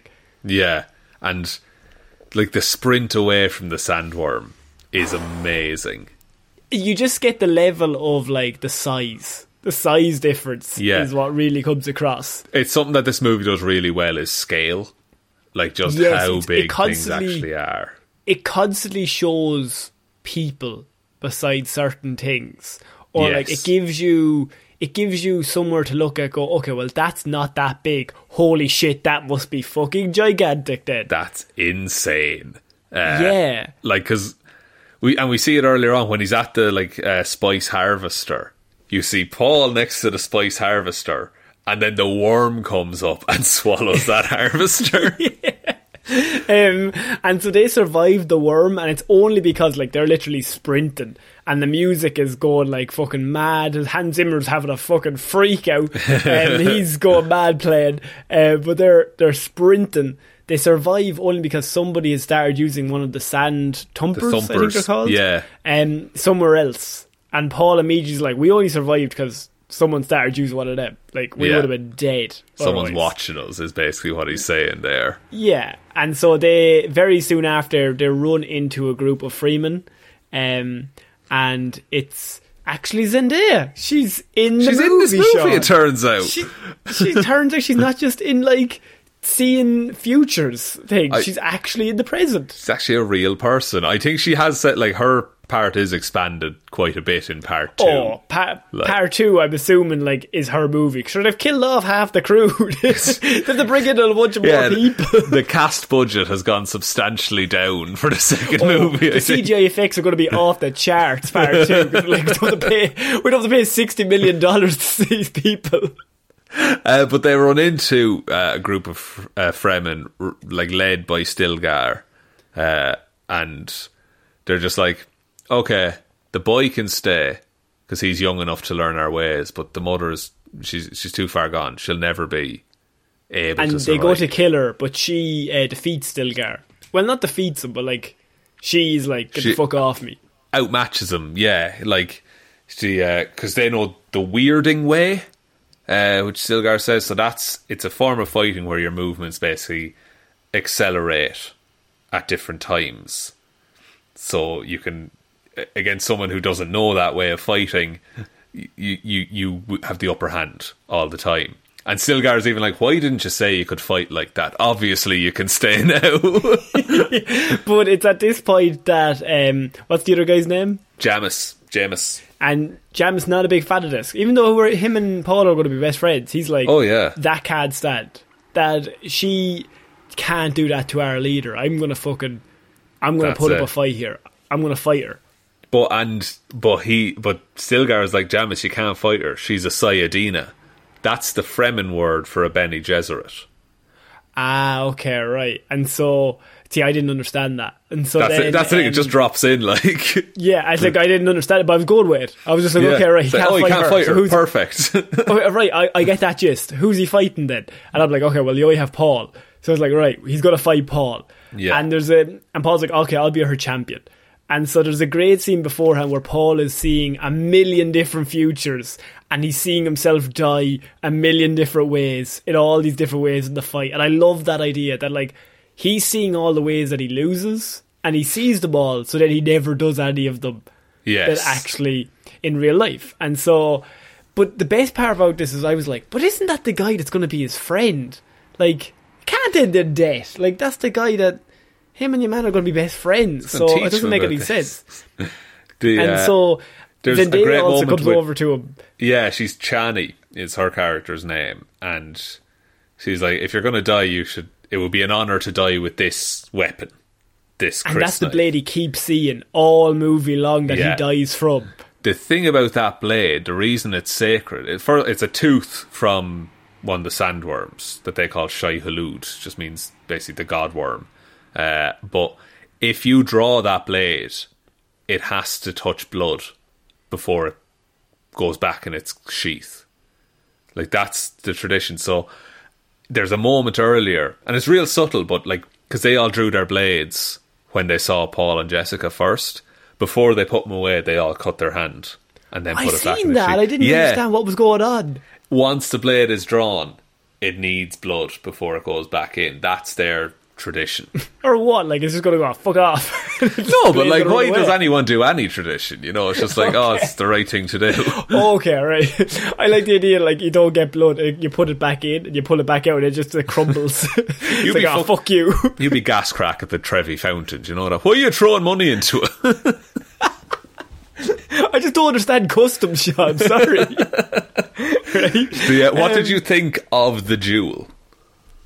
I thought it was great. Like, I love the idea that he has seen all of the reasons of how he dies, and so he can't be beaten. Like, he's just seen every possible future of what stupid things he does. Yeah. So when he wins, I didn't see that as him being the best fighter ever. Like, I don't see that as Paul being like this expert fucking marksman.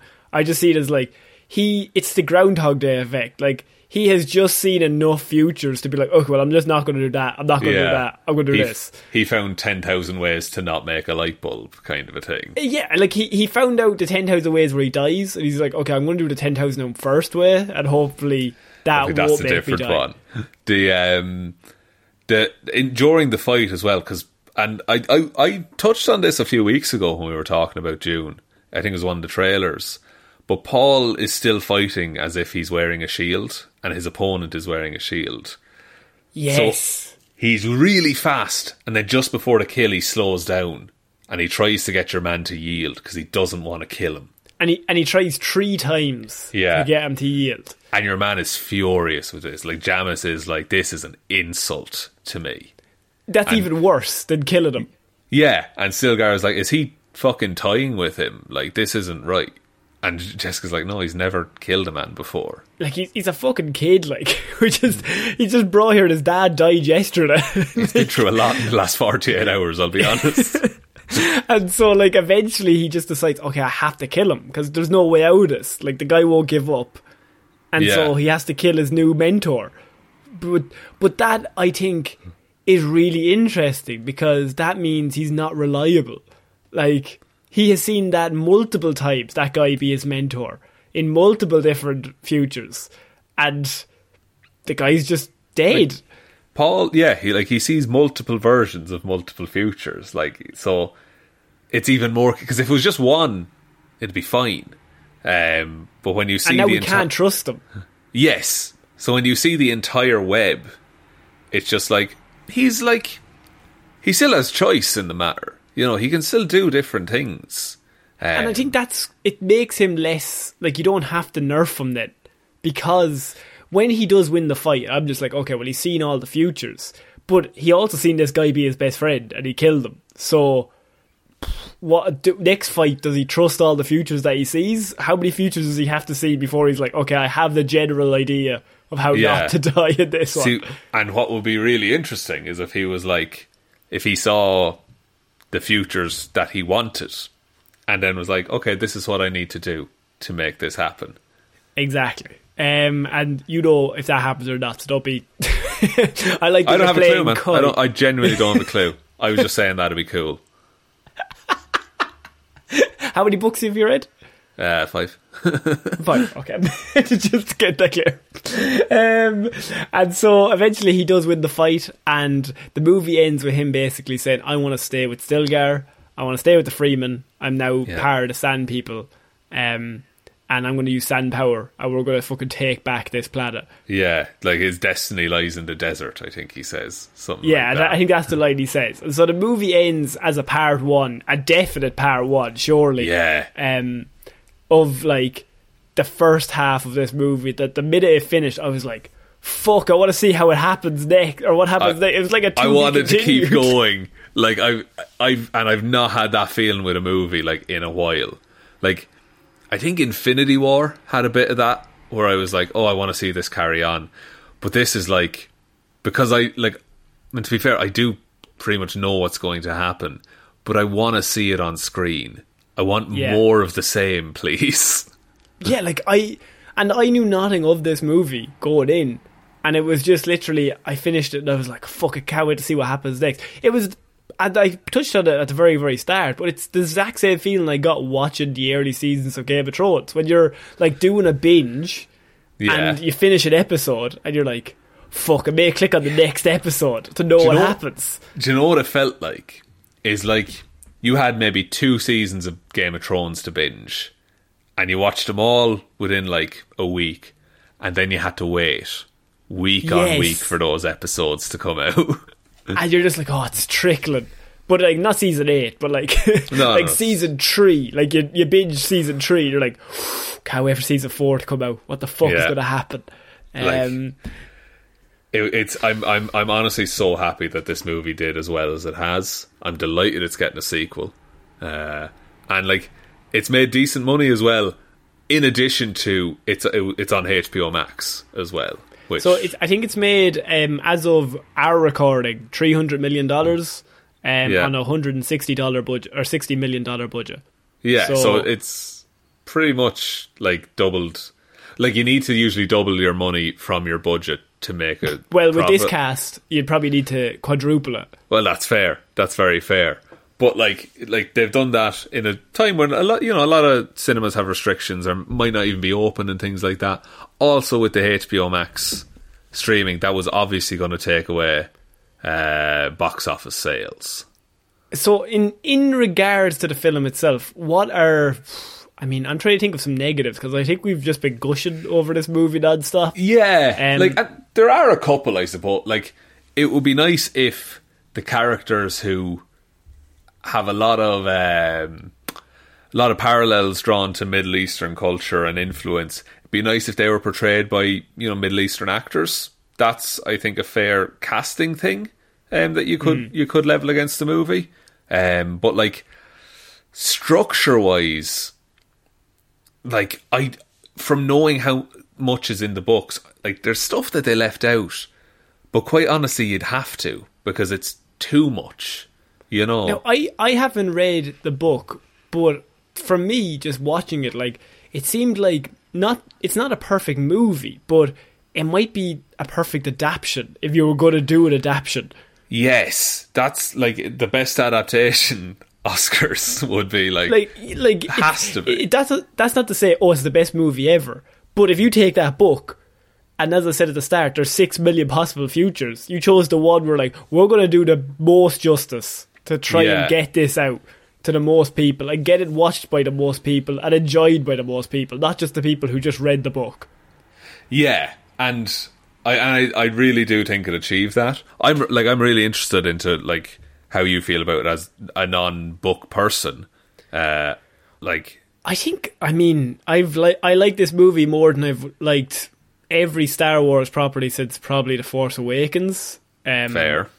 And I mean, I think The Force Awakens had that, like, I already kind of liked Star Wars before that, and so then it had been a few years that came out, and it was actually really good. And I was like, okay, I'm all in.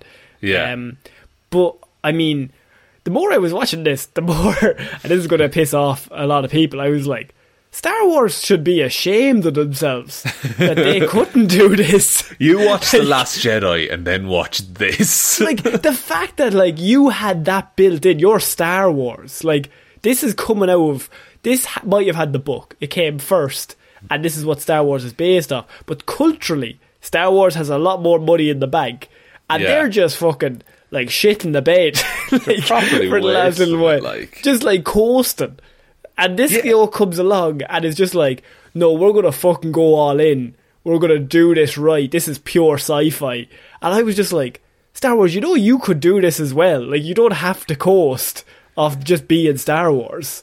Yeah, because this is like, and I think a lot of that is that it's a very even just the first book alone, it's a fully fleshed out, lived in world.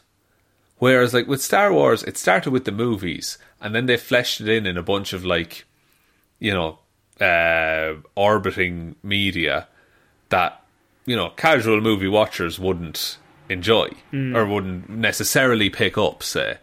But this, you have, like, everything's there in the few pages, and then you pick and choose from that. And so the people who have read it are like, that's something I recognise very clearly. I like it.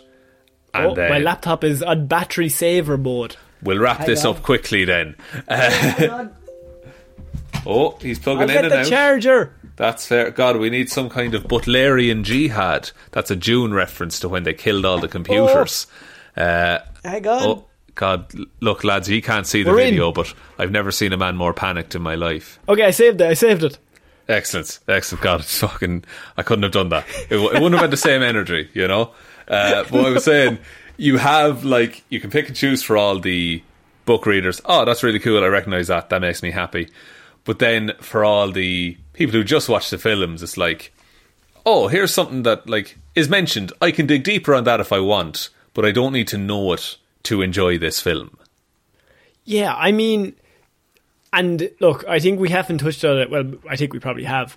But in terms of casting, I think Chalamet's fucking excellent in this. I think acting everybody's the shit excellent, out of it. to be honest with you. I don't think there's any weak links. I think it's directed perfectly. I think the cast is outrageous. Here's the thing. I don't want to go too far into the deep end and be like, this is the new sci-fi of our generation. This is amazing. No, and I don't think it has to be. Well, first of all, it was the sci-fi of the last generation first. That's true. But I just think we can look at this and go, you know what? This is kind of the Star Wars movie I wanted, but like in the last few years. But this is really fun, and I'd like to live in this world a little more, and I want to see more about it, and I think it's really interesting. And I didn't think I'd say that coming in. I thought I'd be very bored, being like, this is a bit by the numbers, what can you do? Like, oh, this is ripping off this. But I was just like, throughout the whole thing, I was just so interested in finding out more. And I think that's the biggest compliment I can give it, that it finished. I was like, I want to know more. Like, what's going on? What happens? Fuck, are they going to survive? Is that not going to survive? Oh my god. That's the thing, and like, I was really terrified that you were going to hate this movie and this would be a very different review. But like, I just think I don't find watching it, there's nothing in it that ruins my experience, if that makes sense. Like, every element that was...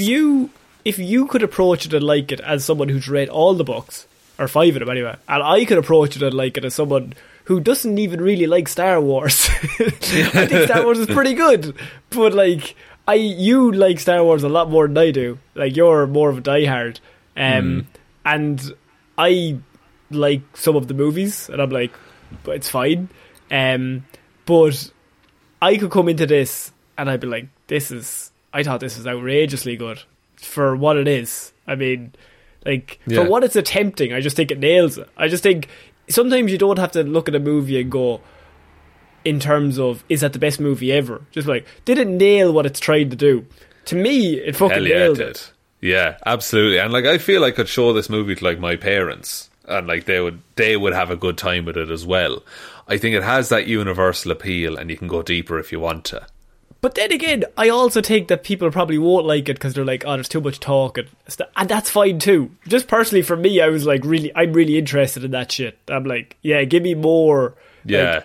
Like, you like a fleshed out world, I think. I like fighting in between, but not fighting. Like, just like people saying things, but they really mean other things. Just political shithousery. Yeah, like political shithousery, depends on the put it. Sean, I think we probably should bring this review to an end. We could probably talk about this for another 3 hours. But I have it in me, but yeah, I think we should go back to our respective families probably. Eventually. Let's watch this movie again. I've seen it twice. Go see June right now. How many times have you seen it? Once? Just the once.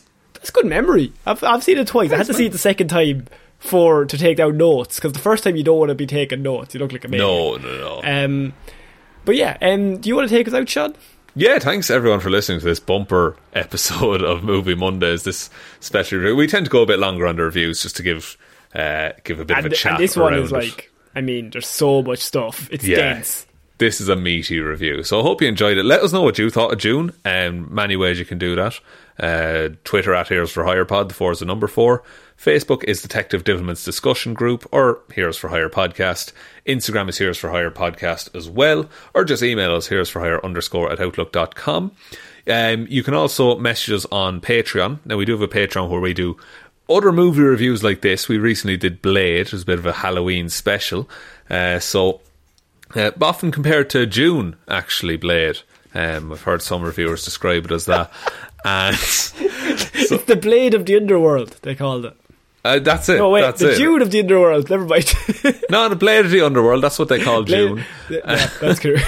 And so, special shout outs as well go to the new unofficial Wizard of Christchurch, Aotearoa, New Zealand, Waffles the Magic, Ciara Lawler, David Clark, Ed Ball, Joe Burney, Roisin Shordoshin Halley, Ryan Right Time Evanson, Sean Heroes Don't Do That Jameson, Dominic, Josiah Florida Gal Green, Anna Team Irish Wallers Kelm Roos, Lil Dicky, one of the braver counsellors after a day of being creeped out, asked the boys their names McGrew, Danny McLaughlin, Ray, I can't believe one that did this, and Sammy DeLucia.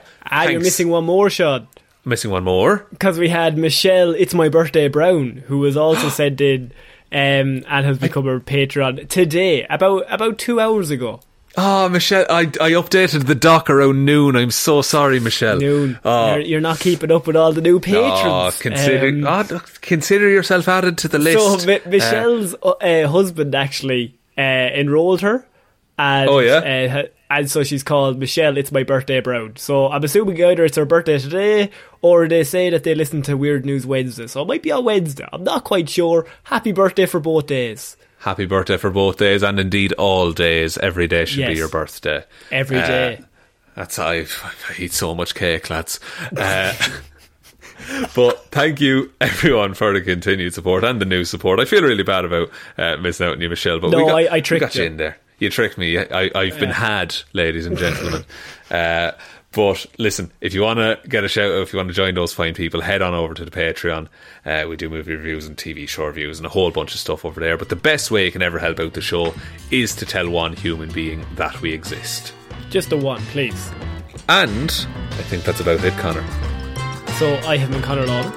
I have been Sean Meehan. And we shall see you all next weekend. Bye. Bye.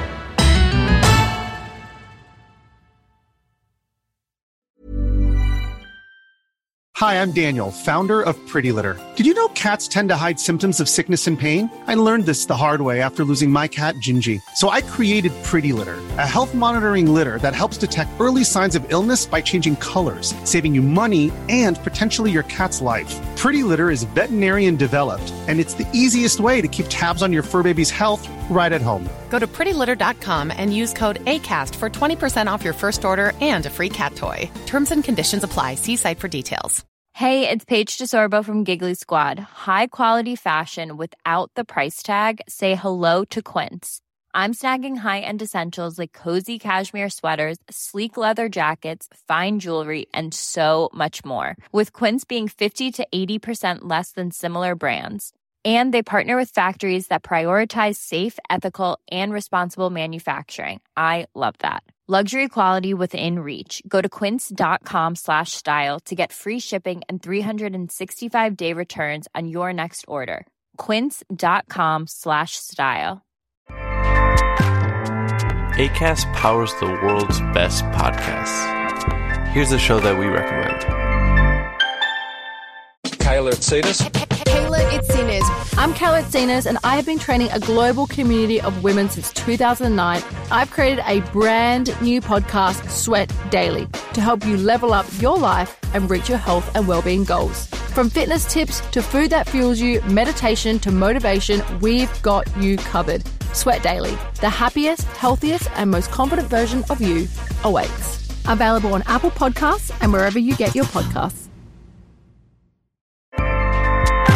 Acast helps creators launch, grow, and monetize their podcasts everywhere. Acast.com.